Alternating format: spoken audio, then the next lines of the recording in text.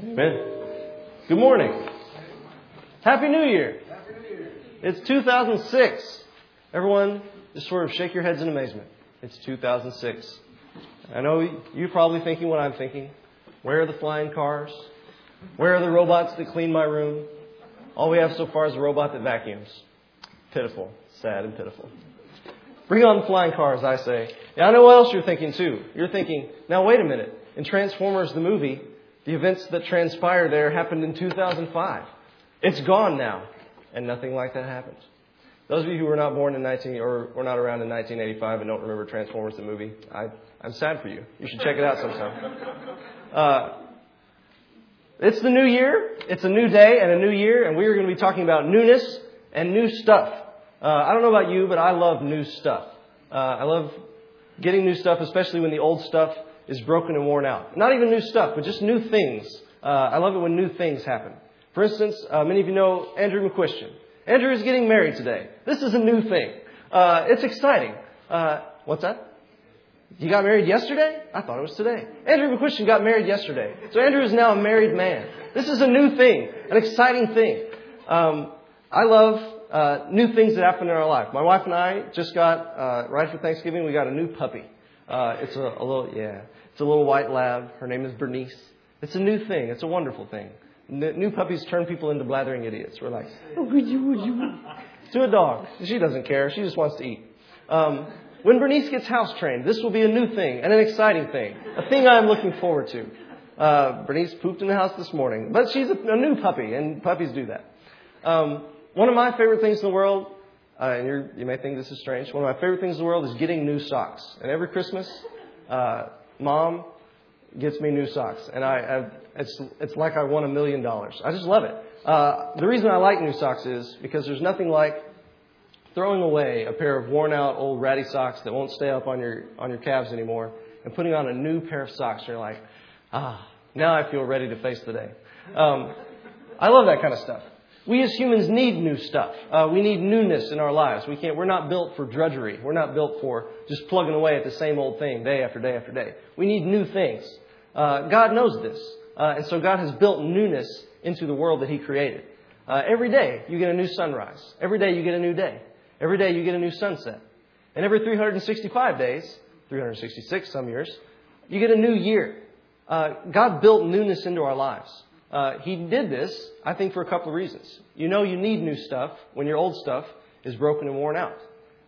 And God knows that we live in a broken and kind of worn out world. And so He builds newness into our world. I like the illustration here. Come spring, there'll be new plants springing up, new flowers, things that were not there before. God has built that into our world, and it just shows that God loves giving us new stuff. And as Christians, we are blessed to have some very specific new things that God has given us. As Christians, we have a new hope. We're going to talk about that hope. We're going to talk about two things. God gives us a new hope. We'll focus on that first. Our new hope is that this world isn't all that there is. This broken, worn out world is not the only world that there will be.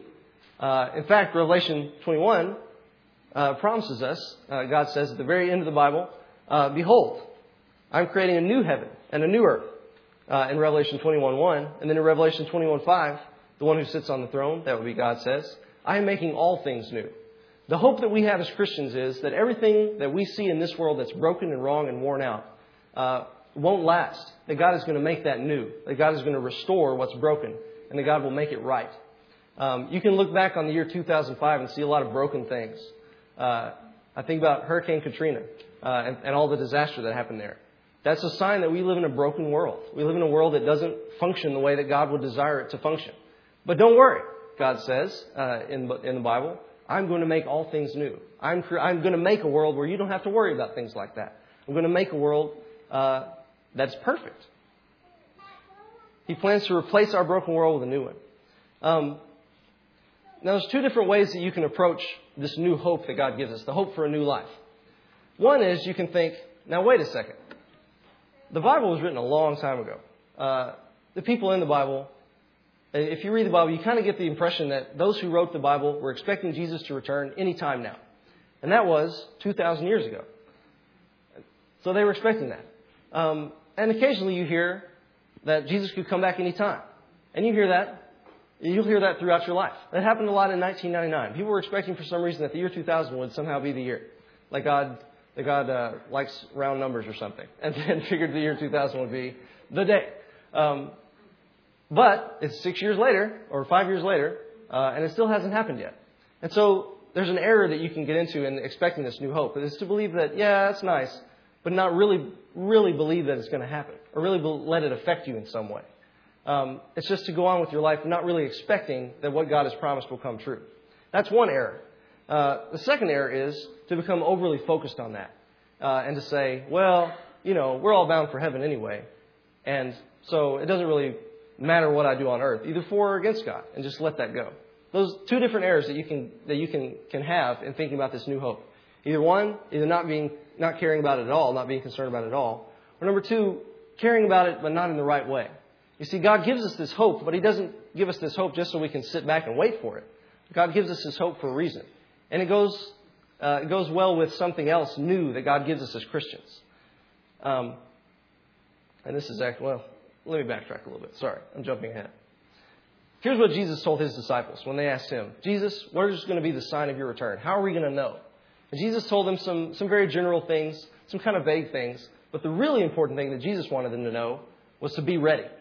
Jesus told His disciples when they asked about the kingdom coming, be alert, be ready. Let me read to you from Mark chapter 13, which is where the disciples come to Jesus and say, Jesus, how are we going to know when the kingdom comes? What's the timetable? What kind of time frame are we working with, Jesus? The disciples ask.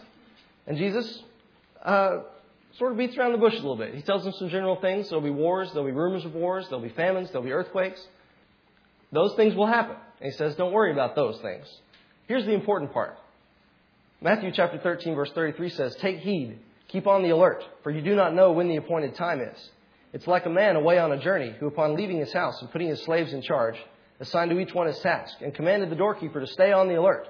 Therefore, be on the alert, for you do not know when the master of the house is coming, whether in the evening, at midnight, at the crowing of the rooster, or in the morning, lest he come suddenly and find you asleep. And what I say to you, I say to all, be on the alert. In 4 verses, Jesus says be on the alert 4 times. You kind of get the impression that He wants people to be on the alert for the coming of the kingdom of God. Well, what does that mean? How do we do that? How do we live that? I'll tell you the wrong way. Jesus also says a couple of verses earlier that He will not come when we expect Him. Now, Alex and I went to high school together, and we used to think that meant if somebody was at every time expecting Jesus to return, that He wouldn't return. Because He has to return when no one's expecting it. We were young and foolish then. That just means that He will come when He wants to come. He'll come when He's ready and not before. Period. The next big circled date on God's calendar is Jesus comes back. But we don't know when that date is. God has a really big calendar and He's circled important dates on it. Create stuff. Check. Send Jesus. Check. Jesus comes back. That's the next big circled date. We don't know how far away down the calendar that is, but I promise you, the Bible says that's the next big thing on God's to-do list. Create a new heaven and a new earth. Send Jesus back. So the question is, how do we as Christians live with this new hope? What do we do? And that goes with the next new thing that God has given us. God gives us a new life. 2 Corinthians 5:17 says, if any man is in Christ, he is a new creation. The old things have passed away. The new things have come. Think about that. If you are in Christ, you are a new creation. A completely new thing. A completely new person. I know what you're probably thinking. You're scratching your head and saying, well, when I became a Christian, I certainly looked the same. Hopefully, most of us have been around long enough to know that just because you don't see things doesn't necessarily mean that they aren't there. Just because you don't see it doesn't mean that it's not true. Because we're not new creations physically when we become Christians doesn't mean that we don't become new creations spiritually.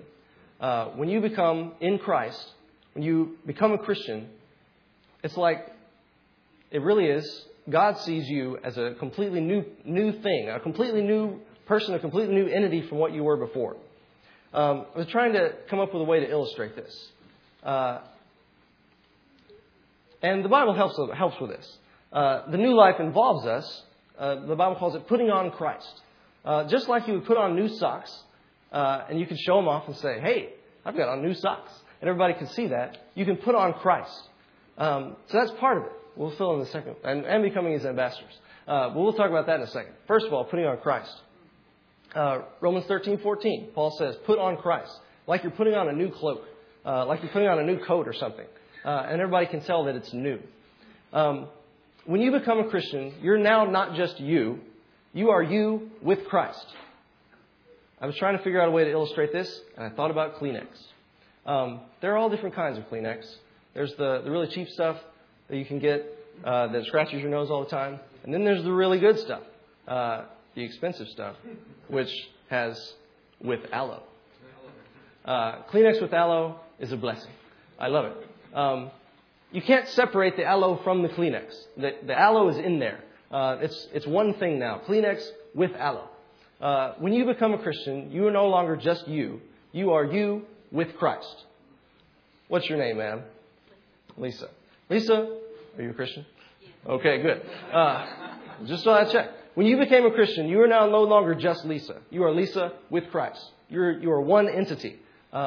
Anybody here who is a believer, you're not just you anymore. Congratulations. You are you with Christ.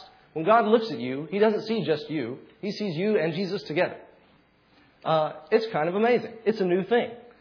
You are, and that's what makes you a new creature, is you're not just by yourself. You are you with Christ, like Kleenex is with aloe. You can't wring out the Kleenex and get the aloe out. You can't wring you out and get the Jesus out of you. You are together. That doesn't mean that we always necessarily act like it, but it doesn't make it not true that we are always, when we are Christians, with Christ. So that's one way that we are to be ready, to be alert. We are to put on Christ and live like what we are. You're a new creation. Act like it. You are with Jesus. Act like it. I love what you said about practicing kindness. It's not just something that you snap your fingers and say, I'm a new creation. I'm going to live like it all the time. It's a thing that you practice. You practice putting on Christ. You practice just getting into the mindset of whenever something really ticks you off or something really faces you with a moral problem and you say, you know, I'm not just me in this situation. It's me with Christ. What does that mean for me? What does that mean? How do I live this now that I'm not just me myself, I'm also me with Christ? What does that mean for this situation? And it's a thing that you have to practice, and it's a thing that you have to pray for, and that you have to just get in your head. That's what putting on Christ is to me. That's the best way I could think of to illustrate it. Also, add on there, another way to be alert, another way to be ready, of the way that we live out the new life so that we can be ready for the new hope is we are ambassadors for Christ. 2 Corinthians. I'll read to you from there.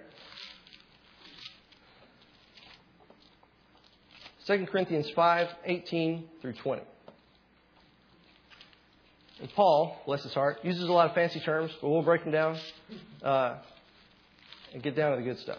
If I can find the right. There we go. 2 Corinthians 18. All these things he's talking about, one verse before, if any man is in Christ, he's a new creature. The old things have passed away, the new things have come. Verse 18. All these things are from God, who reconciled us to Himself through Christ, and gave us the ministry of reconciliation. Namely, that God was in Christ, reconciling the world to Himself, not counting their trespasses against them, and He has committed us to the word of reconciliation. Therefore, we are ambassadors for Christ, as though God were entreating through us. We beg you on behalf of Christ, be reconciled to God. Reconciliation is an important word there. First of all, reconciliation just means making peace with. It means that we have made peace with God. Because we are with Christ, when God looks at us, He doesn't just see the old us. He doesn't see the old us at all, actually. He sees the new us. He sees us with Christ. Make sure that's all right. That's reconciliation. We are at peace with God because God sees us with Christ. He gave us the ministry of reconciliation. That means that once we are with Christ, we have the same responsibility to do the work that Christ started, which is bringing people to peace with God. An ambassador, verse 20, therefore we are ambassadors for Christ. Because we share in that responsibility, it's like we work for God. An ambassador is somebody who works for a country but lives in another country. So, for example, if I move to, Ethiopia, but I worked for the United States government, I would be an ambassador for the United States. I would live in Ethiopia. I would put out good words for the United States. I would try to make sure there was a good relationship between the country of Ethiopia and the country of the United States. Because I am an ambassador for Christ, I belong to a new world, a world that hasn't quite been created yet. I belong to the world of the new hope. I belong to a new earth. I am a citizen of heaven. I am a dual citizen. I'm also a citizen of the United States, but my real home is in heaven. All of us who are Christians, we're just visiting. All the stuff you have here, it's just temporary stuff. It's like an ambassador from the United States living in Ethiopia, and he would live in a house there, and that would be his Ethiopian house. But it's not his home. It's just a place it's his workplace. This is our workplace. We are ambassadors of heaven in this country. Let me add a word to that. We are ambassadors to this world. This world, we talked about, is a little bit broken and a little bit worn down. This world, right now, the Bible says, is in a lot of ways under the power of Satan. But here's an important thing. The Christian religion is not a dualistic religion. A dualistic religion is a religion that says there's a good power and a bad power, and they're about equal, and they're fighting it out, and we hope that the right side wins. That's not Christianity. Christianity is not God and the devil fighting it out, because they're not equals. It's not like the United States and Germany in World War II. It's more like, you guys remember the wackos from a couple of years ago called the Republic of Texas? They said that Texas never really joined the United States, that Texas was always its own country, and they were going to make sure that it was that way again. Y'all remember those guys? They lived out in West Texas for a while. They had a little mobile home out there. They started stockpiling guns, and that's when the United States said, okay, you guys are crazy. And they went in and took their guns away and threw the leader in jail. Now, those guys are still around and still say that, no. Texas is not part of the United States. Texas is its own country. That's more like the situation with God and the devil. The devil has said, no, God. Earth is not yours. Earth is mine. It's under my control. And I'm going to keep it that way. And God says, oh, you just don't even realize what you've gotten yourself into. We are ambassadors for God. It would be like you were a regular Texan, a regular citizen of the United States, and for some crazy reason you found yourself living with these Republic of Texas nut jobs. You're like, look, this is not all there is. There's a much better country out there than your mobile home here, filled with guns. There's a much better place, and you should really consider becoming a part of it. That's what the ministry of reconciliation is. It's us going to people who don't realize that there's more out there. There's a new hope and a new life that they can have. There's a better country to be a part of than this wacky country that's not even really a country. That's the ministry of reconciliation. That's making peace between God and people. As ambassadors for Christ, that's our responsibility. So, we have a new hope, a new country. We have a new life. It means that we are with Christ. And because we are with Christ, we have a responsibility to bring other people into this new life and to bring other people into this new hope. But just because we have these new things doesn't mean that we can forget the past. It's because of what Jesus did at the cross. It's because of His life and His death and His resurrection that we have any of these things. It's because of that we have a new hope. It's because of that we have a new life. And isn't that just like God, to cover all the bases? In the past, you have God who has done something completely new and unique. He sent His Son.